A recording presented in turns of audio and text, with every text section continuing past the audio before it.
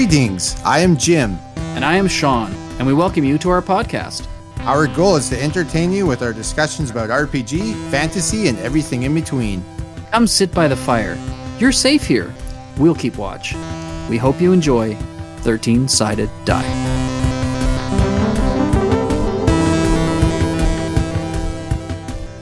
Level 2, Episode 10. We level up and talk all about game prep and D&D tips. That's right, friends. Level 2. Come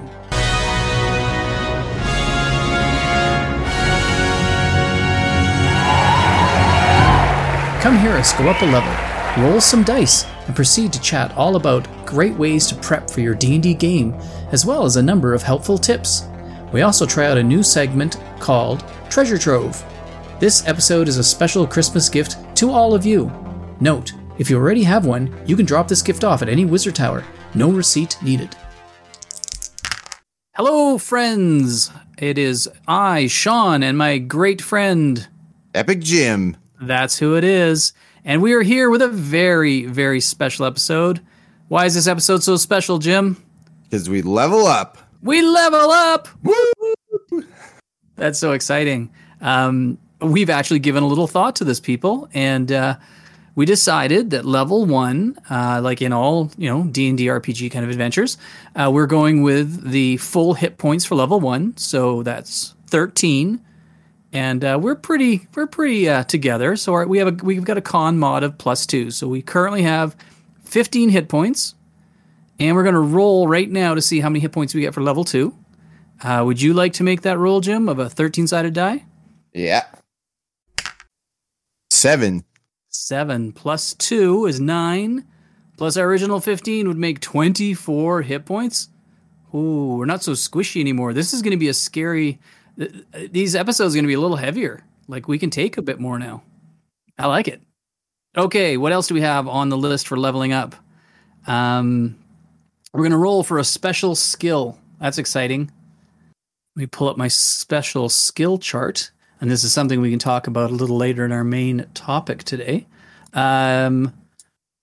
Okay, I'm going to make a roll here. It's a percentile roll. And I rolled 42. We just gained heat immunity. We're immune to the heat and all damage from heat spells, fire, and fire breath weapons. More like we can take the burns from all the people. Look at that. So say whatever you want, people. We're immune. Yeah, we can take them. Awesome. All right. I think we have a couple of things left on our level up. And we're going to roll for some new short segments. As most of you guys out there know, we do kind of a traditional long segment.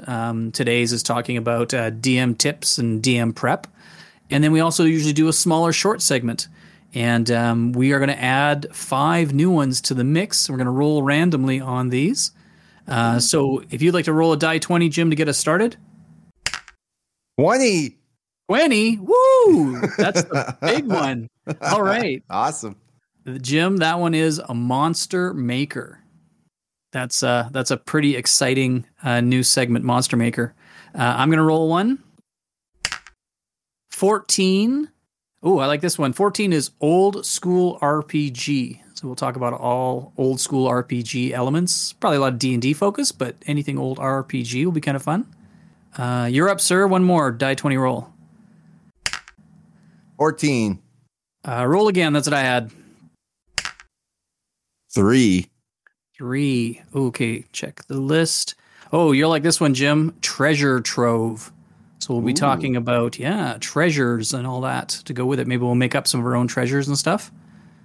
Hey, Homebrew or specialty? Yeah. Do you want to try that today? Do you want to try and do a Treasure Trove today? Definitely. I like it. Okay, people, there you go. We are going to do Treasure Trove a little later on in our short segment for you. I'm going to roll. That is a 6. 6. Oh, this is fun too. Roll the dice. And I know it's kind of hard to talk about dice when you can't see them, but I think it'd be fun to talk about dice, origins, different kinds of dice, all that kind of stuff. So that'll be I think a fun short segment. You like dice? I love dice. I'm a dice dragon, not a goblin. Yeah, you're much bigger than a goblin. Definitely. That's cool. Love it. All right. I think one more roll and we'll see what our last new segment is. 8. 8, right near our last one. Build a campaign. We talked a bit about this one. I think we'd do maybe a 2-parter, make it a little longer, and we'd actually go through what we do to kind of start building a homebrew campaign, and we'll build one randomly on the spot and just kind of put the bones of it together. We'll see if we go from the outside in like you do or the inside out like I do. That's right. It'll be great. Guess we'll figure it out. We won't do that one today. Well, there we go, people. Yeah, we are so excited, and we're so honored and thankful of all you people out there. Sometime a week or so ago, we went over 1,000 listens to this silly little podcast, which blows my mind. And since then, it's gone up like about another 125 or something. It's really kind of picking up some steam. So I know I'm super thankful. And Jim, you weren't thankful though, were you? You were angry. No, I'm very thankful for that. I just want to thank all of our amazing fans. Like, thanks for listening and commenting and reposting on social media, emailing us. It really encourages me and Sean to like keep making the silly podcast and keep making it better and better. Yeah, Jim's 100% right. It was phenomenal. We are very, very moved by what we've seen with you guys, and we're super excited that 1,000 listeners came right in around getting ready for this episode 10 of Level 2, which is so exciting. So yeah, we're just going to keep doing what we're doing, having fun. Nothing's really going to change. We're just having some silly, fun, rolling up things at the beginning because we want to level up, man. It's exciting. Thank you again, everybody, and we'll keep going. If you guys have any things you'd like us to try and do, send us a message, and we'll see if we can work it into the show. We'd love to do that. We love feedback. So what do you think? Is it time to get to our main topic? Well, first, I want to say that the listeners level up as well. We have that power to do that, so I grant them all a level up. Dude, you're so generous. Just choose your stats and your spells and your feats wisely. Take lucky. Yeah, Mage Hand is a good spell. Yeah, if you get anything really cool, let us know. That sounds exciting. Yeah. I love it. Perfect. So this episode, as we talked about, is going to be all about DM prep, some DM tips, that kind of stuff. As of recording this, it is the 7th of December, and we're not sure if there'll be another episode before Christmas or not. There's a lot going on. Obviously, it's that time of the year, but if we can squeeze something in, we will. In case we don't, this is our Christmas present to all you lovely listeners out there, a little bit of DM tips that hopefully you can use. And if you're not a DM, if you're a player, hey, feel free to stick around and listen. There's lots of stuff in here that's worth learning about and hearing about and expanding your knowledge. So we're totally not, making this only for DMs by any means. But yeah, we just want to say thank you to everybody and a bit of a Christmas gift. And if we have available, we will do another episode, right? If we can fit it in. Yeah. And for this Christmas gift, if you want to return it, just your nearest wizard tower, and they should ask. I don't even think you need a receipt. Just drop it off at the door and leave. Yeah, give it to Bert. Bert's the the little guy at the door, and Bert will take it and pass it along. But no receipt needed. Love it.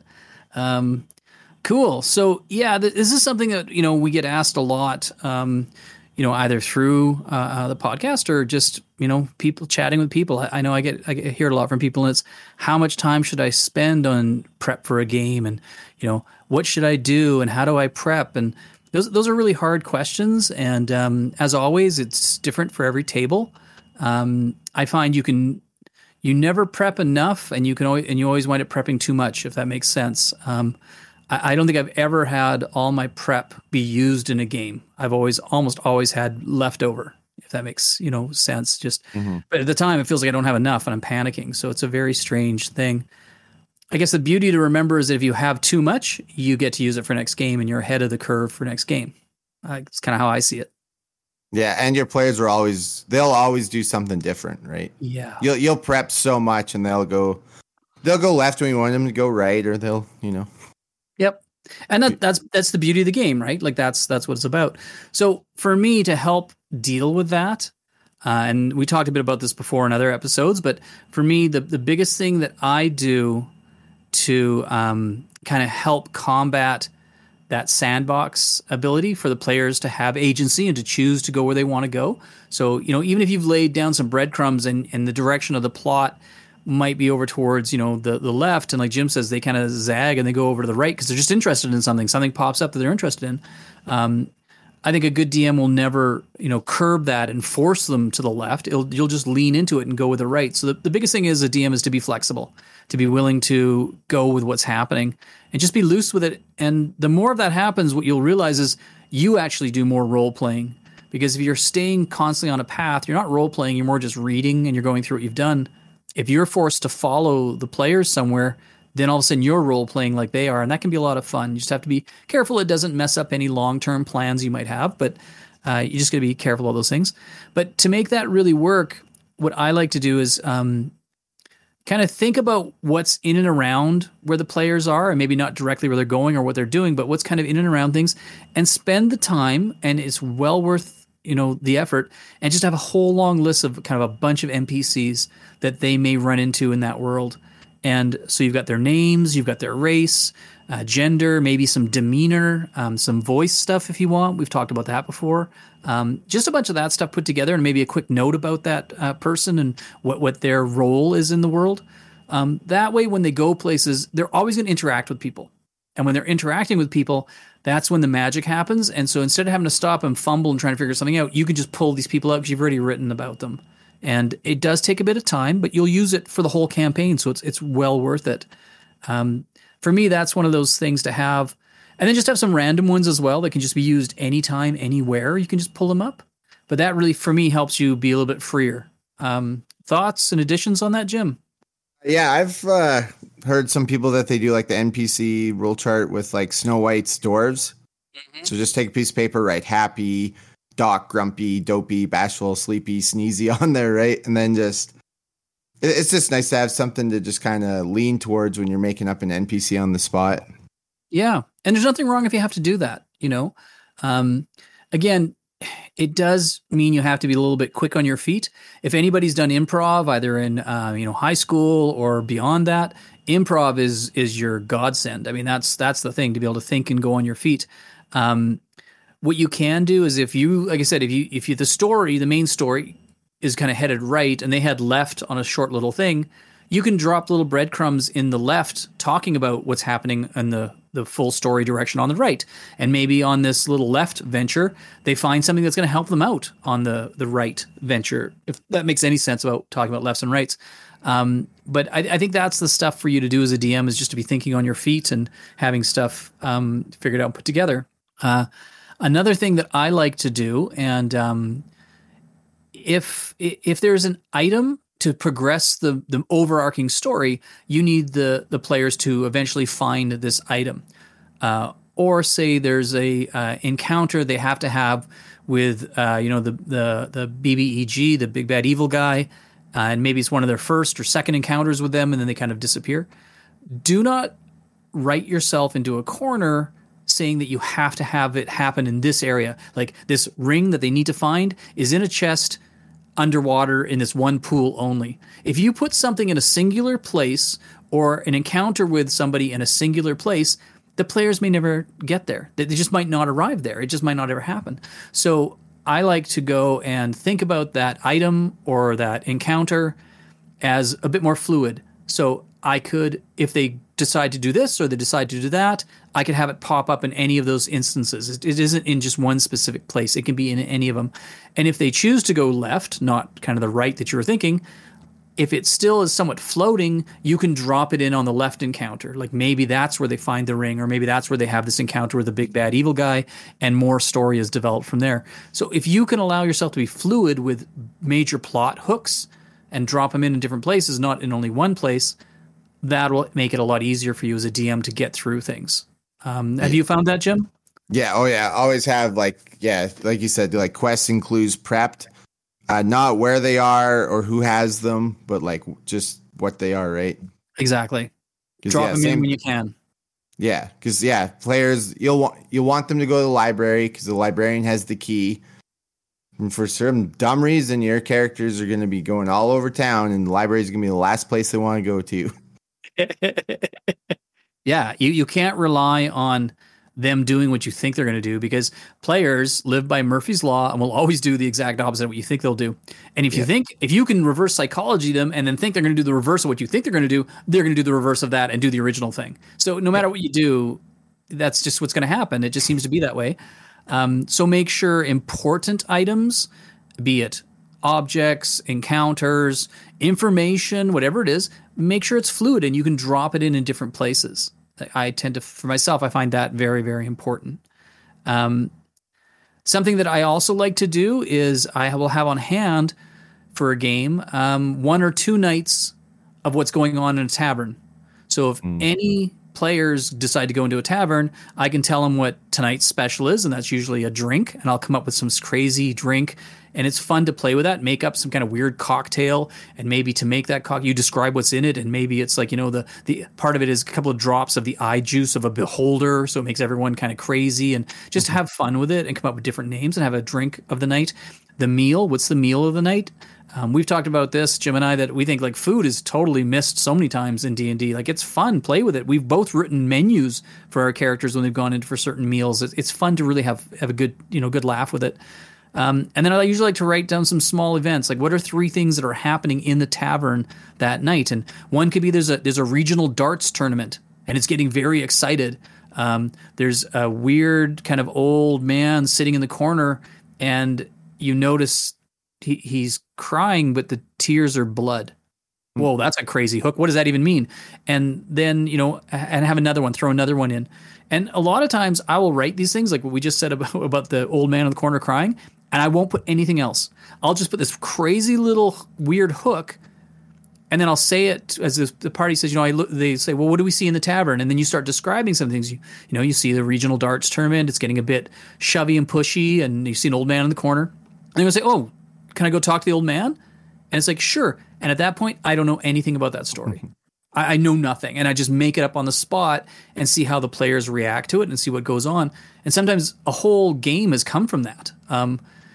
Jim is literally in our campaign that we've been playing for like 6-7 years, because I threw in that there was a statue, and you guys have heard us talk about this, that some, NPCs walked into the tavern with a statue of stone of this person.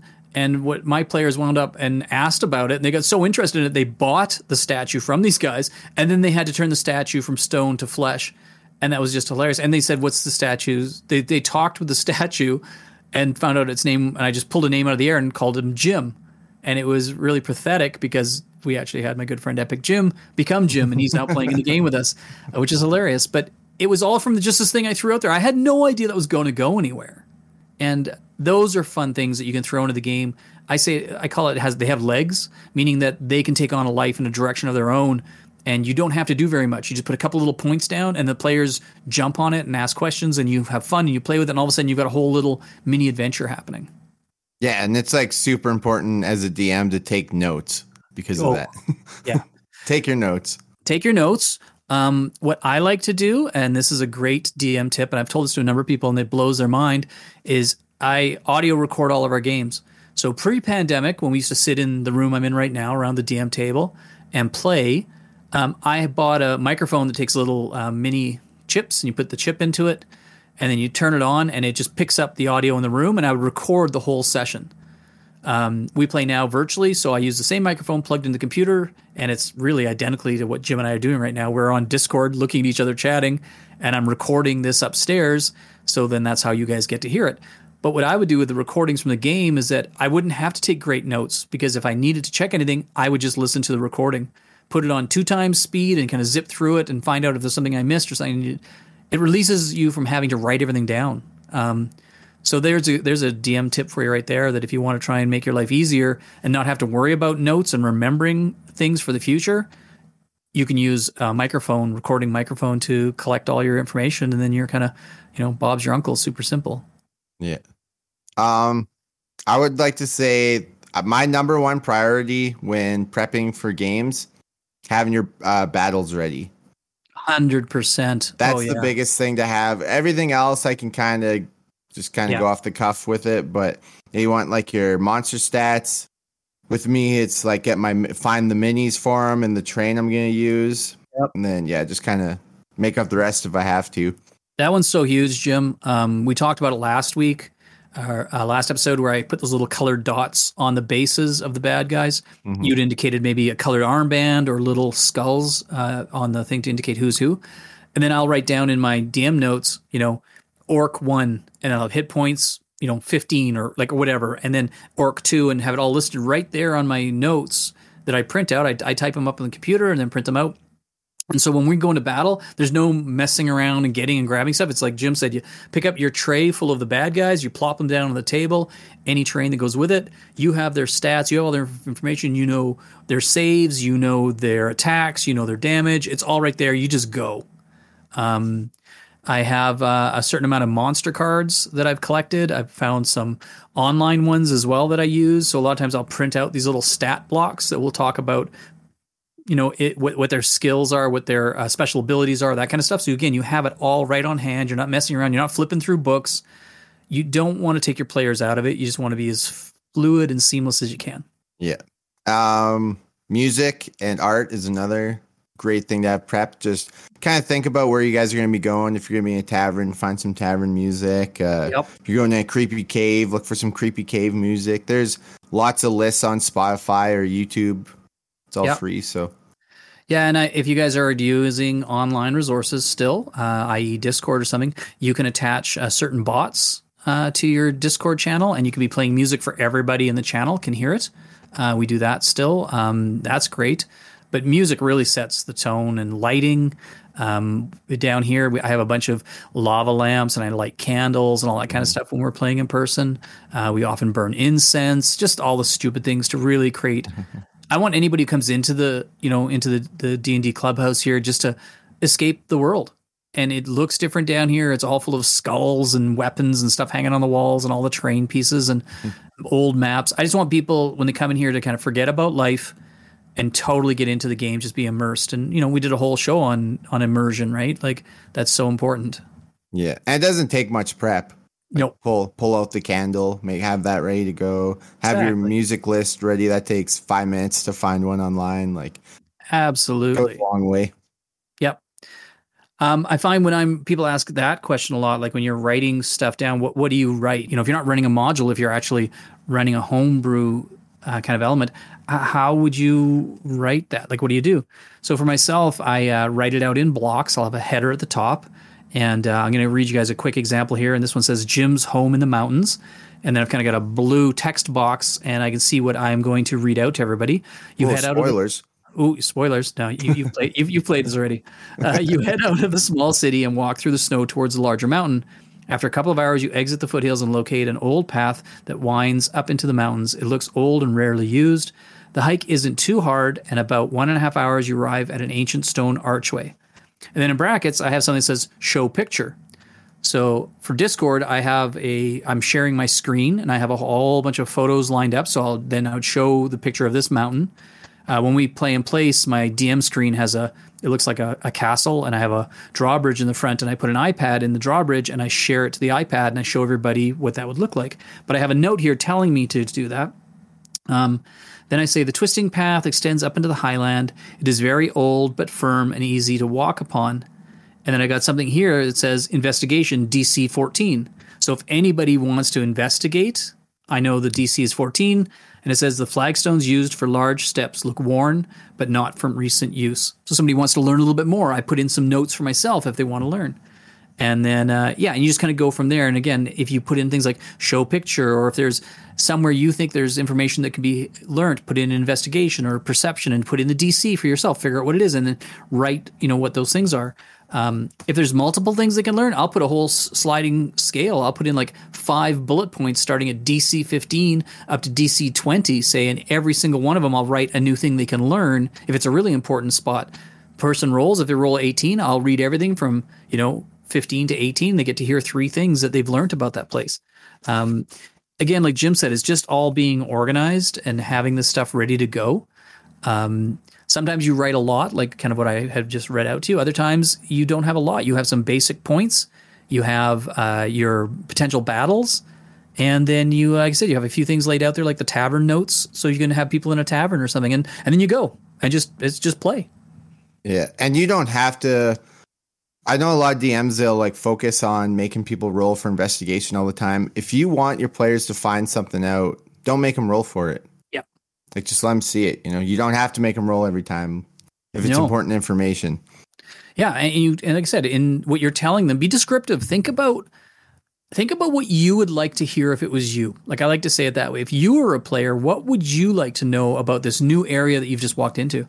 And think of the senses. What does it look like? What does it sound like? What does it smell like? What does it taste like? Maybe someone's licking the wall. All those different senses. What is it for all those? And try and write and describe that for everybody. And I think about it as a cutscene. When you go to somewhere new, like you see that cutscene between video games and stuff. What are they really seeing? And you have to remember it's in your mind. You have to get it into their minds. So think about all the different things that's going on and what they might be experiencing, and put in as much information as you want. And then if there's some stuff you want to hold back and you want them to learn, make them do it from a role if you want. But like Jim said, you don't have to. It's as much as you want to give to those players. And and it's just being as aware of the environment as possible. We're pretty much talking about homebrew right now. If you're playing from a module, for me, what that means is just lots and lots of reading. Like read the module through and through, make notes in it if you need to, highlight certain parts. Do not, and you can if you want, but I think that's like going on a tightrope without a high wire act without a net. Don't ever play as a DM a module you've not read. Like you can't successfully do that. Just go into it blind. I think you're going to be umming and ahhing and flipping pages and panicking, and you just have to know the material. Don't you think, Jim? Yeah, I've had a couple DMs do it live. Like they're finding out stuff as we are, and it's not great. No, it can get confusing and you can get lost. So I think you really need to read it. You need to make notes. There's nothing wrong with modules. There's a bunch of amazing modules out there. But you just want to be careful about it, about the way that you interact with it. Make sure you know the material. If it's your homebrew world, you know the material a lot easier because you made it up. So that's why I love homebrew, is because it's kind of your world and your ideas. Makes it a little bit easier to work with. So anyways, that's kind of what I think. It's up to you guys, however you want to go through and play it. And it's amazing. And like I said, you'll never do enough prep, and you'll probably do too much. It just always seems to work that way. Yeah, I find another like important thing, like this isn't stuff in the game, but outside the game, like. And make sure you have all your stuff in your DM toolkit. Like have your dice, whiteboard, markers, battle maps, whatever. I know that sounds silly, but I've had DMs where they start and then they're like, "Oh no, I don't have the monster manual," or like make sure you have your stuff before you play. Yeah, no, it is. It seems silly to say that, but you're right. Some people don't think of that. I hate to say it, but a good DM is an organized person. It just is. And if you're not an organized person, if you know you're a person who's a bit more in chaos, I'm sorry, pull up your boots, man. Like you've got to get organized, because if not, it's hard for the players because they'll get frustrated because there's stalls. It takes them out of the game as you're fumbling. You just want to try and keep it as smooth as you can. So if that's something that you're not good at, just practice. Everybody can do it. Just be aware. And you may have to put a little bit more time into it to practice to be organized.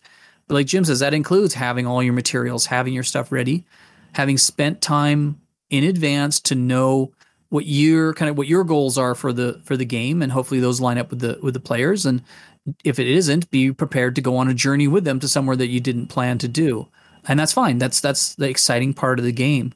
I love doing, and you've seen, or it's not, no one's seen us. They've heard us do random encounters and weather and all those kind of things. That's some of the reason we like to do those as segments on our show, because it gives you guys an idea of how you can do that. If you're with your characters, you're with your players, and the characters have decided to go off on this left journey, how you can pretty easily roll something up. What's the weather like? Have a weather chart to roll on. What's the environment like? Have an environment to roll on. Lovely Mr. Jim sent me a Christmas present, and in the Christmas present was these amazing dice, and they're called, what is it, Jim? Story cubes, or story cubes.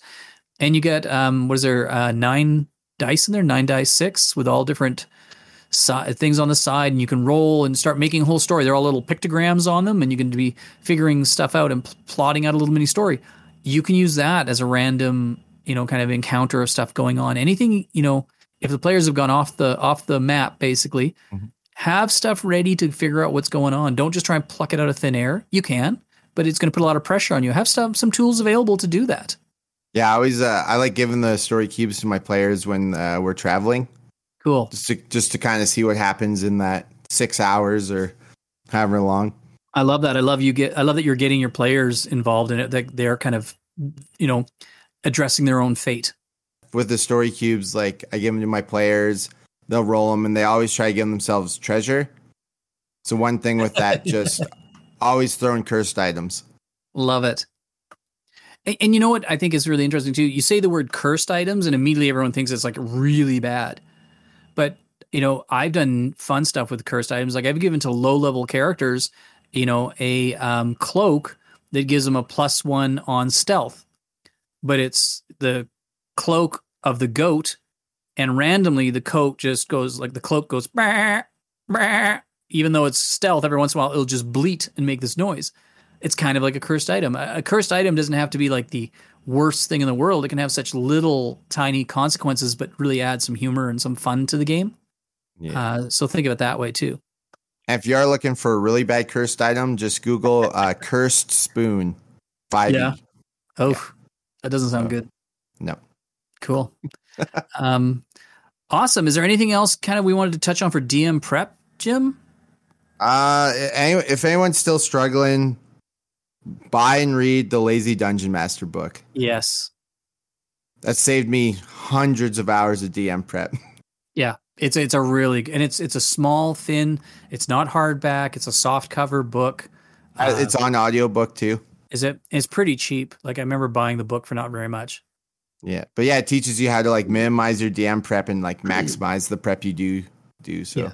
And a great book to have on hand. Again, if something is going on that's not been planned or anything, you can always pull that out and that can help you get through that session. So again, just being organized and having stuff available. Are we good? Yeah, I think so. If you guys have any questions about DM prep, just email us at crystalball@13sidedie.com and we'll help you with your game. Yeah, totally. We'd love to do that. We're going to take a quick little break here and we'll be right back. Fantasy Factoid! Did you know D&D, the game we all know and love, has been owned by 4 groups in the last 48 years? It started with Tactical Studies Rules, who turned into TSR Hobbies Inc. in 1975, then purchased by Wizards of the Coast in 1997, and on to its current owner, Hasbro, in 1999. All right, everybody, we are back, and we are going to continue talking about some DM-related aids and stuff. We're going to get away from a little bit from the prep and a bit more into the game itself, so a few little tips. Last episode, you heard me talk about the little colored dots. We mentioned them a little while ago. Those are a great way of helping you just to know the minis on the table. What I also like to do to make it easier, and it's been pretty much because of the virtual game playing, is on all my players' characters, on their little minis, I just took some cardstock. I painted them bright colors, red, yellow, pink, blue, green, brown, whatever. And then I just cut them out, these little discs, and they're just a little bit bigger than the 1-inch bases. And I taped them to the bottom of the bases. So when the players are playing, they can see their figures immediately because they're picked out with bright colors underneath them. You can just paint the bases bright color as well if you'd prefer. It's just really up to you. Obviously, the minis we had were all painted up and made to look nice, and they weren't done for that. But that's a great little tip to help people identify their minis right away. And for me, because we're not playing with either D20. What's it called? The online service that you can use and move your stuff around? Roll20. Roll20. Fantasy Grounds. Fantasy Grounds. We've used Owlbear Rodeo is a really fun one too. It's kind of a newer one. But we're not using that. I'm still using, because I make trains, so obviously I want to use it. So I'm still using a lot of cameras set up looking at the train, and then I move all the players' figures and the bad guys' figures. So for me, it helps as well to see the bright color of the mini. I can recognize who's who really quickly when I have to move them. So that's just a little in-game tip that I've used to help. Jim, do you have any tips for anybody? For online, yeah, because I'm a caveman when it comes to technology. So if I'm doing that, it's just a screen, and make sure that there's theatrical one I find helps, and then a camera pointed down. Yeah. So they can actually like really see the grid. Yeah, that is really helpful. You can purchase little rings that will say, either bless or, haste and those kind of things on them. If you don't have those rings or access to a 3D printer and get those done, what I do is anytime there's a pop bottle of different varying sizes, whatever, when you break off the bottle cap, there's still a piece of that, cap connected to the bottle, that ring. I pop out those little colored rings, and I have a whole envelope full of those colored rings.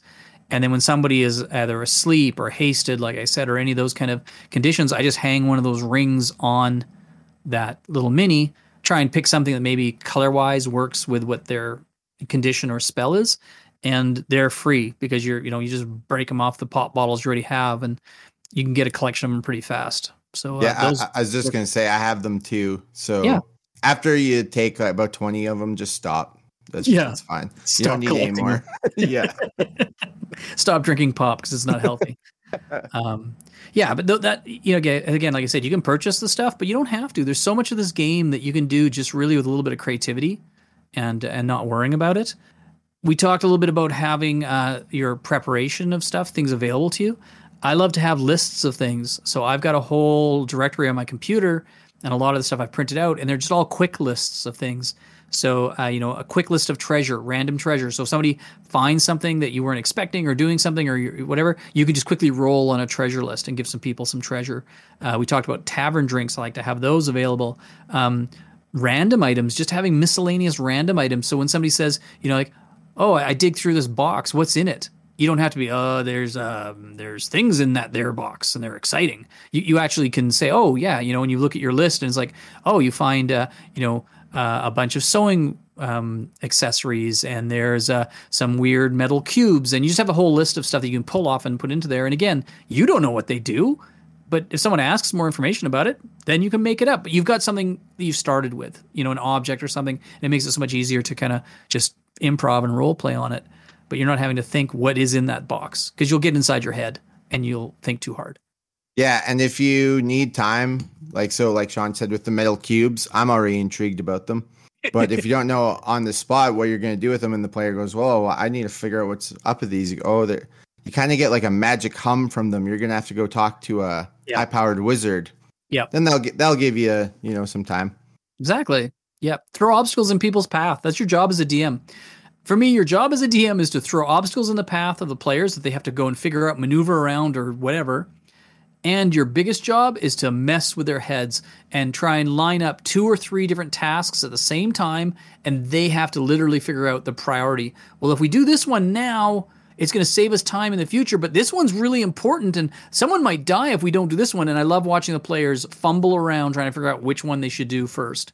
That's a huge DM tip, is mess with your players, not in an evil, mean, terrible way, but give them more to do than they can handle.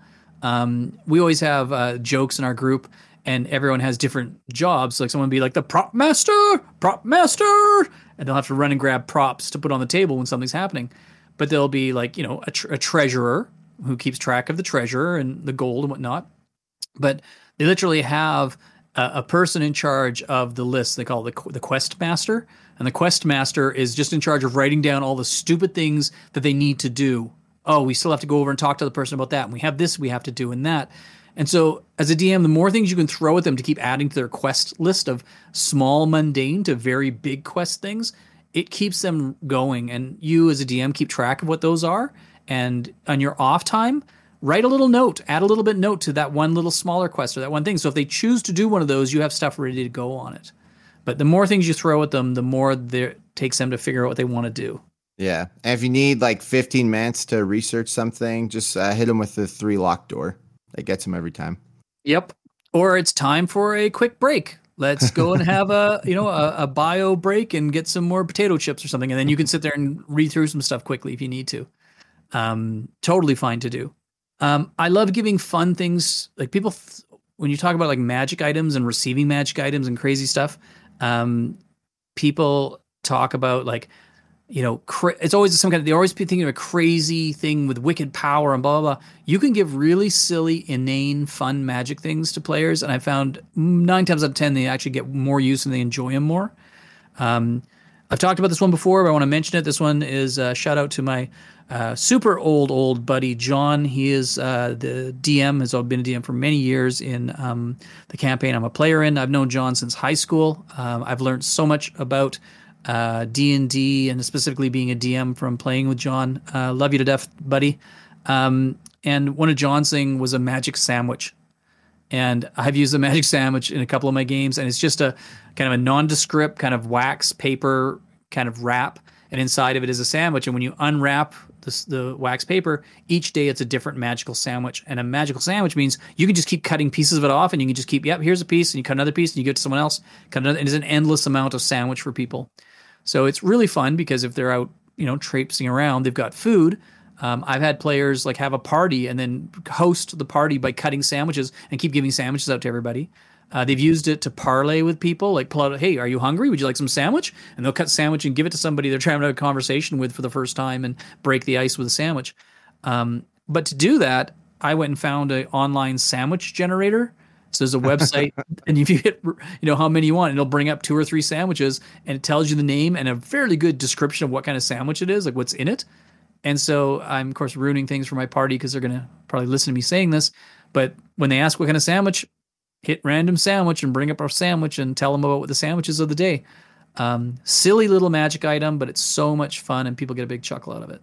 Yeah. Make sure you give that to your players when they've already leveled up a few times. You don't want to give that to like a level 1 where they'll abuse the hell out of that thing. Once they have create water and food and stuff, then give it to them. Yeah, Jim's 100% right on that. You want to make sure you do things at the right time. I've seen people actually really overpower stuff. I think, and I don't mean this in a negative way, but I think it's people who are a little bit naive with the game. They've not played it very much. It's fairly new to them, and that's an exciting thing. And I'm so excited to hear those stories about people getting into the game.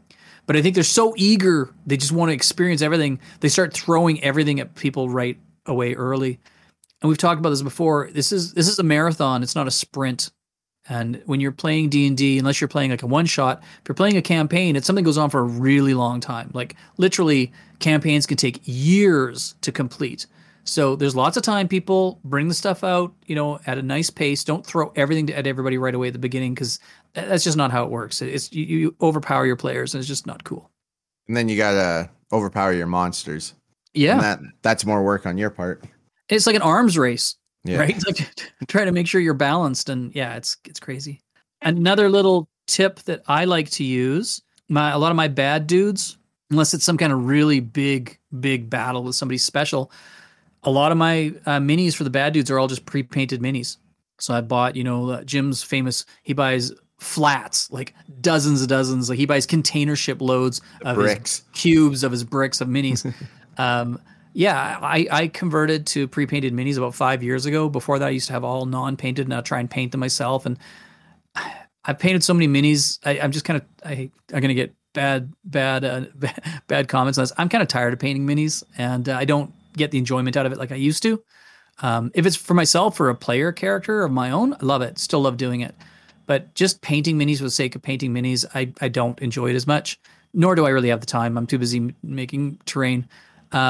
So having pre-painted minis for me was like a godsend. It was like, wow, these actually look pretty good or good enough. And especially for generic things like orcs, goblins, all that kind of stuff right through. And then if it's a really big bad dude, I'll paint that one because that'll be fun. But for most of the generic stuff, I'll just use pre-painted stuff now. Thoughts on that, Jim? Yeah, don't worry about the bad comments from that. We have burn immunity now. So that's true. I love the pre-painted, and even they throw like lots of good character minis in there. They do. I'm really amazed with the quality of that stuff. Yeah, it's getting better. So yeah, honestly, I love them. And then that's like DM prep, right? It's less time that you guys spend painting minis. Yep. And you don't have to buy them only in the cubes and hope, cross your fingers, you get something. Like I have actually gone online. There's a number of websites where people have amassed a bunch of the ones from your box cubes and everything. And you can go and buy 20 goblins in one batch and just buy them. And some of the places, as long as it's not, into like a rare character or something. If it's a more generic characters that was just had a ton of them, you can buy them for fairly cheap and kind of equip yourself for not a ton of money. So I find that to be really, really helpful. And they also sell the bricks. So in a brick, there's 8 boxes. And if you buy a brick of bricks, so 4 cases of 8 of the brick or the boxes, you are guaranteed one of every mini in those ones. Oh, wow. It's a fortune, but if you really want one of every mini from that set, if you really want to do it. Yeah. I usually go halfers with a bunch of DMs.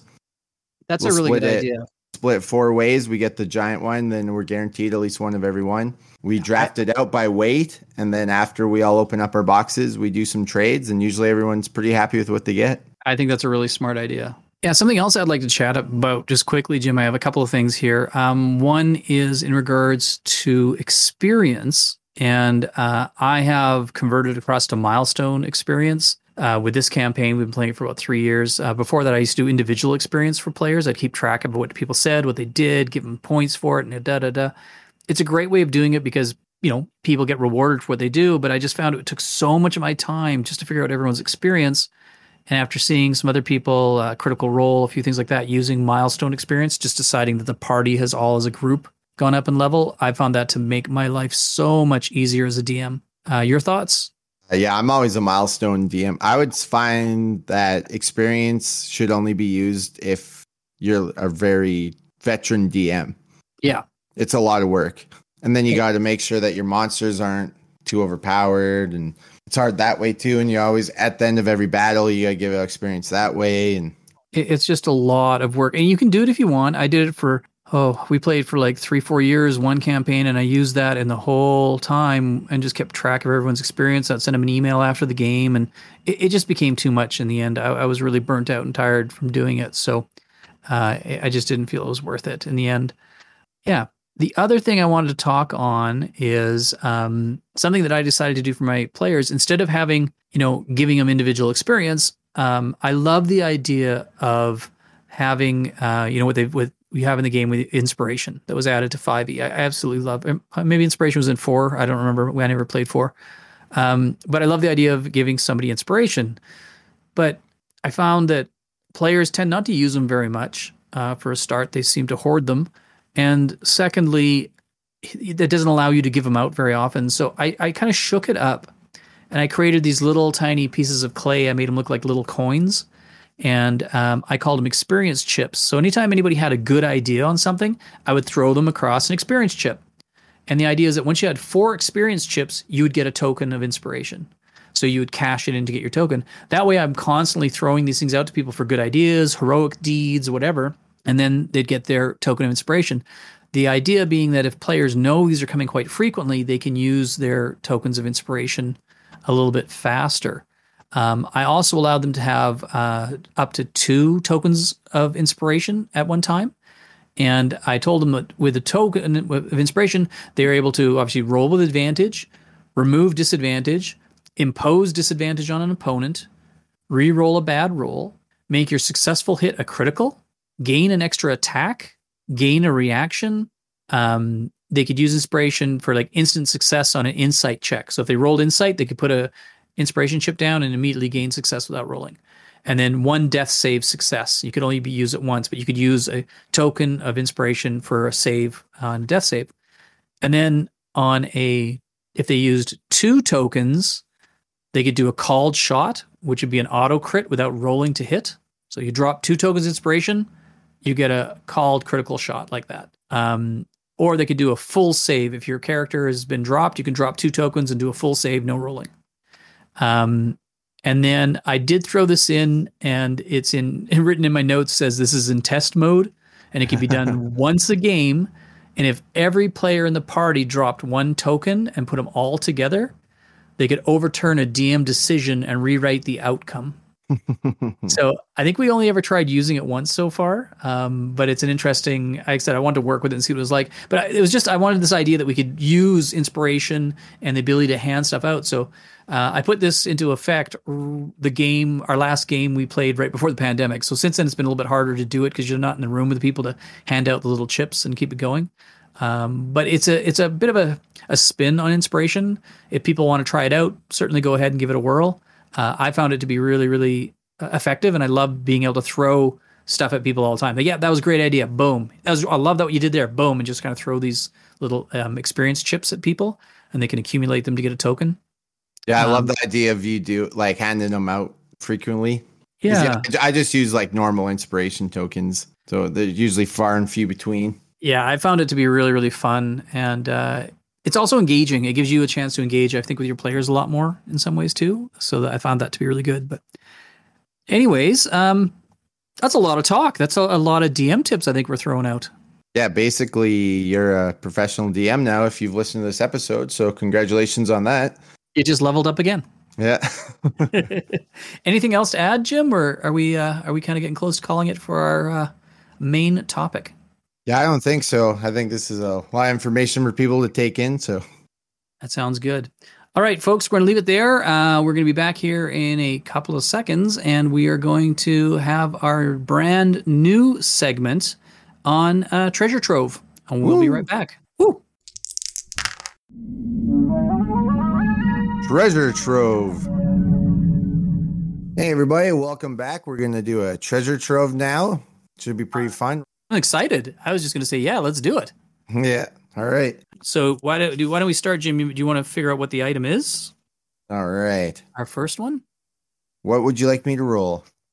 Let's see. So I'm actually old schooling this, and I'm consulting my original Dungeon Master's Guide, the AD&D guide. So why don't we, do you want to start kind of with a weapon of some sort? Sure. Okay, so give me a die 100 roll, and we'll figure out what kind of weapon it is. 99. Holy schmengies. Okay, well, this is very specific. This is a spear, and it says it's a cursed backbiter. That sounds awesome. Okay, so I think it would be really fun then to work with this a little bit. Let's first of all say that it does have some sort of plus to it, right? Why don't you give us a die 4 roll, and we'll see what kind of level of magic it has. 4. Holy smokes. So this cool weapon does have the ability as a +4 spear for throwing, or we'll say for stabbing. So +4 to hit, +4 damage. But because it is a cursed backbiter, whenever you roll and if you make a successful hit, it also does damage to you. And what do you say? Like it does like a 1d4 damage to the person using it, or how much damage would you? Yeah, does that make sense? Yeah, because it's +4, so. I think so, eh? So +4 spear, backbiter, and it does 1d4 to. So does it do damage to the person every time you use it, or only if you roll a crit, or how? Because if every time you use it, it's doing 1d4 damage to you. You can only, depending on your level, you can only use it for so long before it wipes you out. I would say every time you hit, probably. Every time you hit. Okay. It's a +4, so that's a pretty good weapon. And I'm getting some crazy Orc Chieftain vibes off this. Yeah, right. And I would say because it does take damage from you, it has to dole out quite a bit more damage than normal. So I would say, trying to remember on weapon charts, how much damage does a spear do normally? D6, I think. I think it is D6. I would say this because it does take damage from you. How about it does 2d6 damage? Mm-hmm. Yeah. So you can choose to use it. You're going to do some good damage, 2d6 +4, but it's going to do 1d4 damage to you, which is kind of trippy. Do you want to add anything more to this, Jim? Is there any other special power you want to give it, or do you think that's a cool treasure type item? It's pretty cool. We just got to think of a name for it. Grom's Backbiter. Ooh, I like that. Grom's Backbiter spear. Yeah, it totally has like little skulls hanging off of it, and what are the skulls? What are the skulls made of? They look like Kender skulls. Kender skulls. Are they real skulls, or are they like carved out of something? They're like. You'd have to roll investigation. Okay. Ooh, 4. I have no idea. So it's got Kender skulls. Nice. I love how you got Dragonlance into this podcast again. Every episode. Nicely done. Cool. And how about the spear part of it? Oh, definitely made of bone. Bone. Some sort of big bone. I like it. All right.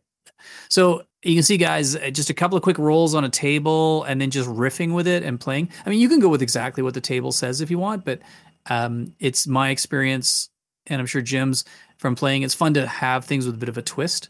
So the idea here is that your players, are rooting through an old cellar, or they've come across it's the lair of something they've just defeated, and in the lair they find this old spear. But as they kind of do some looking at it, maybe do some research and stuff, and maybe a tuning to it or whatever, it's this spear, Grom's Backbiter, and an old bone-looking spear, and it does, 2d6 damage with a +4, but.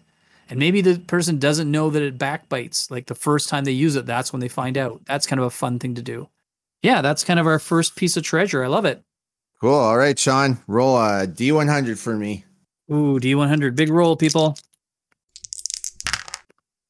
That would be 73, my friend.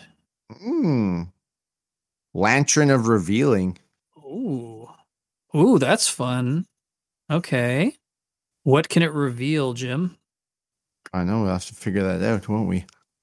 I'm thinking it probably gives the person who's attuned to it maybe like a plus to their investigation rolls. Okay. Or how about advantage even? Yeah, or sees invisibility. Could it be that powerful? Yeah. Oh yeah. This is a nice rare item. Cool. All right. So how about it allows you to see invisible creatures or objects, and maybe it's like is it an all the time it does that, or a couple of times a day you can use that on it? What do you think?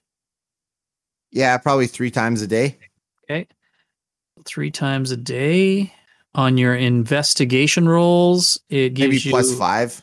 +5 or just advantage? Advantage is pretty powerful. Yeah.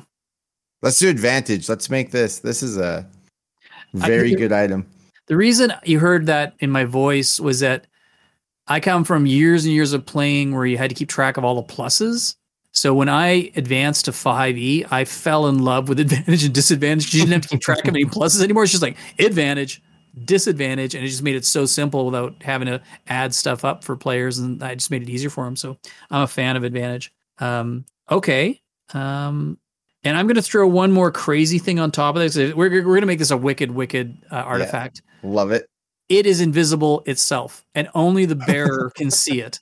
So when the bearer is holding it, or the owner of the lantern can see it all the time, but everyone else, they don't even see if it looks like they're not holding anything. Does it emit any light? I think it lights up only for the bearer. Like nobody else sees light. Oh, wow. So it's not like something I think you would have I don't know, this is my idea. We don't have to go with it, but I think only the person using it can light up to see things in front of them, and it doesn't help anybody else. Oh, I love it. Or maybe it lights up for everybody. I don't know. What do you think? No, I like it just for the bearer. Okay. And seeing invisible things or like that, it's only again for the bearer. They're the only one that sees it. Mm-hmm. So when you attune to this item, it makes your pupils look like little flames. Oh, cool. So you see, guys, we're just totally, and I'll be honest with you, and this could have been in the DM tips, talk with other people. If you have opportunity, just riff and have like a little jazz session with another DM friend, because the two of you will bounce ideas back and forth, and trust me, you'll get way better ideas than if you did it alone. And that's all Jim and I are doing. We're just like making stuff up right now. It's just a lot of silly fun, and you can come up with some really cool stuff. What is this lantern made of? Like, what does the bearer see it looking like? Probably like kind of mithril looking, or like very silvery looking. I like it. Or should it be like ethereal? I kind of like the mithril idea. Like it actually looks metal, but how about it? It's like mithril, but it's got a really cool glow, like maybe a blue glow to it or something. Yeah. I mean, man, I would love to find something like that in a treasure trove. What we call it? Fire Eyes Lantern. Ooh, Fire Eyes Lantern. Lovely. Okay, that's cool. That's a very powerful item. But like not too powerful. No. It's got a lot going on. I think it's really cool. And again, I love items that have stuff that's a little bit different. Like I like the idea that's invisible, I like that our spear was it did damage back to the person. They have to choose how often they want to use it. I love items that just have a little bit more going on other than just like they're magical and you get a plus or they do this. It's fun to play with it a bit. Cool. So one more item. Let's have a look. Give me a D100 roll. 83. 83. I'm on fire today with these rolls. You are. Wish I was playing today. That looks like it is a Trident of Warning. It is worth quite a bit of money. I'm liking it already. So I love the warning part. I think that's really cool. And for me, I think it's something that in a specific situation of some form of danger, you could actually do something to have it emit a sound that is maybe only heard, and then it brings a certain amount of sea folk or sea creatures to your aid. Like something maybe like that. Instead, like I said, like a vibration. Yeah. It emits this vibration. Like if you stab it into the water and press like this jewel on it, it emits this vibration out of the water. And then you could have a roll on a certain table to see what kind of sea creature would come and help you. So you said it's worth a lot of money. So we think like gold and just totally put together with lots of jewels and whatnot. Yeah, I love that. So golden, covered in gems. Yep, golden gems. I think obviously it's got a plus magical nature to it. I'm gonna roll a 1d4 and see how strong it is. Oh, I rolled a 4 as well. Holy smokes! So it's a +4 Trident of Warning. Does it do anything else for the bearer, or is that a lot already? Should probably put one more thing on here. The other items. Yeah, they had. So if it's of a warning nature, is there anything else for warning that we want to add to it? Or I kind of feel like a protection thing from it as well. If it's a warning thing, almost like there's some kind of protection. Yeah. Comes with it. Maybe you can, so the gems, you can like put spells in them. Ooh. Like maybe the top gem is like a gem of spell storing. Wow, that's cool. So it's a +4 Trident of Warning. It is gold and coated in gems. One gem, if you press it and place the trident into the water, you will call upon some creature of the waters to help you. And another larger gem towards the top of it, you can actually put a spell into it that you can click and use a spell at some point. Ooh. That's sick. I love it. Wow. What's the name? Trident of Warning? I kind of like the Trident of Warning. Yeah. Yeah. I could just go with that, eh? Yeah. Kind of works. Love it. That's and then it should have something like engraved on it, or you know what I mean? Maybe some like mermaids carved into it. Yeah, okay. How about this? How about instead of pressing a gem, it has something written on it, and when you say that and stab it into the water, that's how it calls upon a creature to aid you. Yeah. So maybe there's like some kind of phrase, and having like little mermaids on the beginning and end of the phrase. Yeah, magic phrase between carved mermaids. And then we don't even have to think that up. That's for the DM to figure out. Totally. Is that for sea elves or wherever you plunk that in your game? Yeah, I love that. Lost Civilization. I hope you guys kind of got the idea. Like, we're just rolling on a couple of charts, making a bunch of stuff up, and just coming up with some of these items. And I think any of these 3 items would be really fun to have thrown into a campaign. If anybody wants to use them, please feel free to go ahead and use them. There's no problems there. And if you do, let us know. Either send us a message or on Instagram, or send it via email to crystalball@13sided.com. We'd love to hear from you. Awesome. I'm definitely going to use these in my game, so you might be seeing them. And that's the thing. I think people just need to realize you can be very loose and have fun with this stuff. And like you said earlier, if the weapon's too powerful, put a curse on it. Yeah. All right, well, let's get out here before these orcs show back up. I got you, buddy. We're gone. Next time on 13-Sided Die. Hey, everybody. I hope you enjoyed the episode today. We had a lot of fun doing it. We're so excited to have leveled up and to have brought all you amazing people along with us. That was really fun. And a lot more coming. We're so excited about how this has gone. I'm truly glad, Jim, that we did do this year, and I just can't thank you enough for coming on this journey with me. I've had just so much fun doing these silly little podcasts. Yeah, thanks, man. This is amazing. I love doing this. I think we've said it before. For me, this is a highlight because it's not about how many clicks, how many things, have we sold anything, let's make some money. It's nothing. It's just literally just for fun. And I think that's just been so great. I just really look forward to doing these. And I hope people are getting stuff out of them. We've had some really good comments from everybody, so I think they are. And we just love doing it. We did mention that we don't know if there'll be another episode before Christmas or not. We'll have to see how that goes. There's a lot going on. If we can fit it in, we will. If not, we'll be back in the new year. I don't think we are going to set what the next episode is because we don't know when it will be. But there is an episode that you would like to talk about coming up probably in the new year. And what would that be, Jim? Yeah, like new year, new you sort of thing. Yeah, just like dealing with health in the hobby, just, how to like dealing with burnout and how to overcome it, staying healthy mentally and physically. Yeah, I think that's really important. I think it'd be pretty helpful. So. Yeah, it is very easy to get carried away with all this stuff. So I think it'd be good to sit and chat a bit about that. And I love that idea.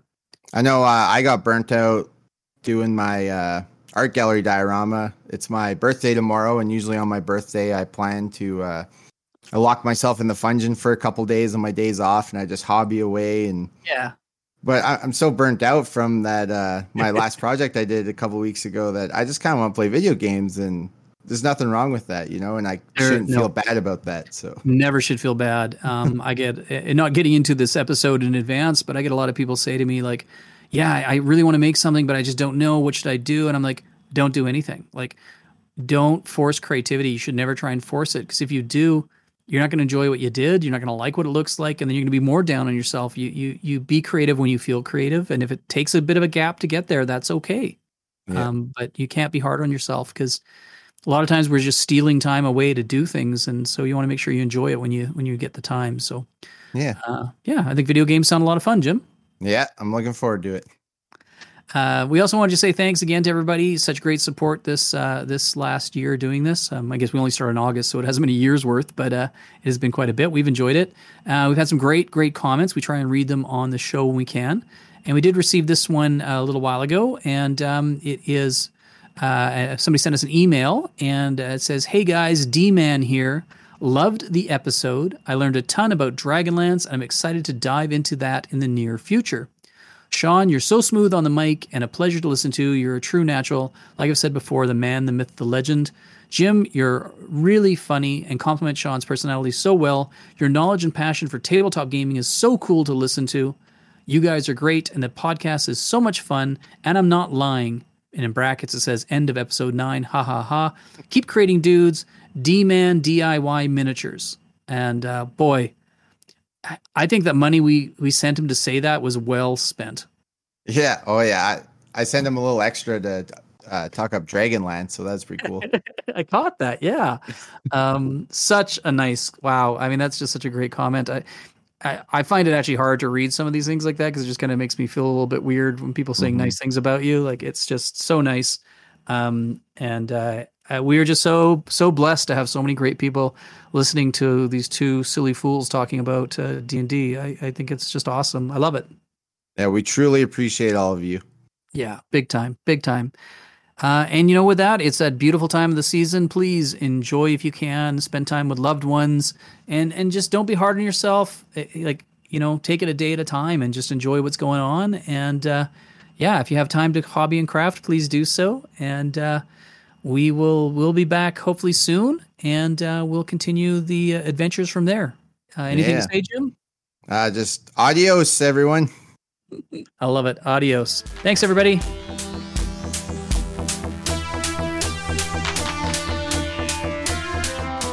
Well done, you. You've made it to the end of the podcast. You are a bold adventurer, to be sure. Remember to fill your wire skin and to have your blade sharpened at the blacksmiths before departing. Thanks for listening. Please subscribe to our podcast to be notified of new 13-Sided Die adventures. And don't forget to tell your friends about the silly fools talking about D&D. 13-Sided Die has been brought to you by Sean and Jim. Executive produced by Sean and Jim. Mini painting by Sean and Jim. Engineered by Sean and Jim. Goblin torture device by Sean and Jim. Conceptualized by Sean and Jim. Please note, no goblins were harmed in the making of this podcast.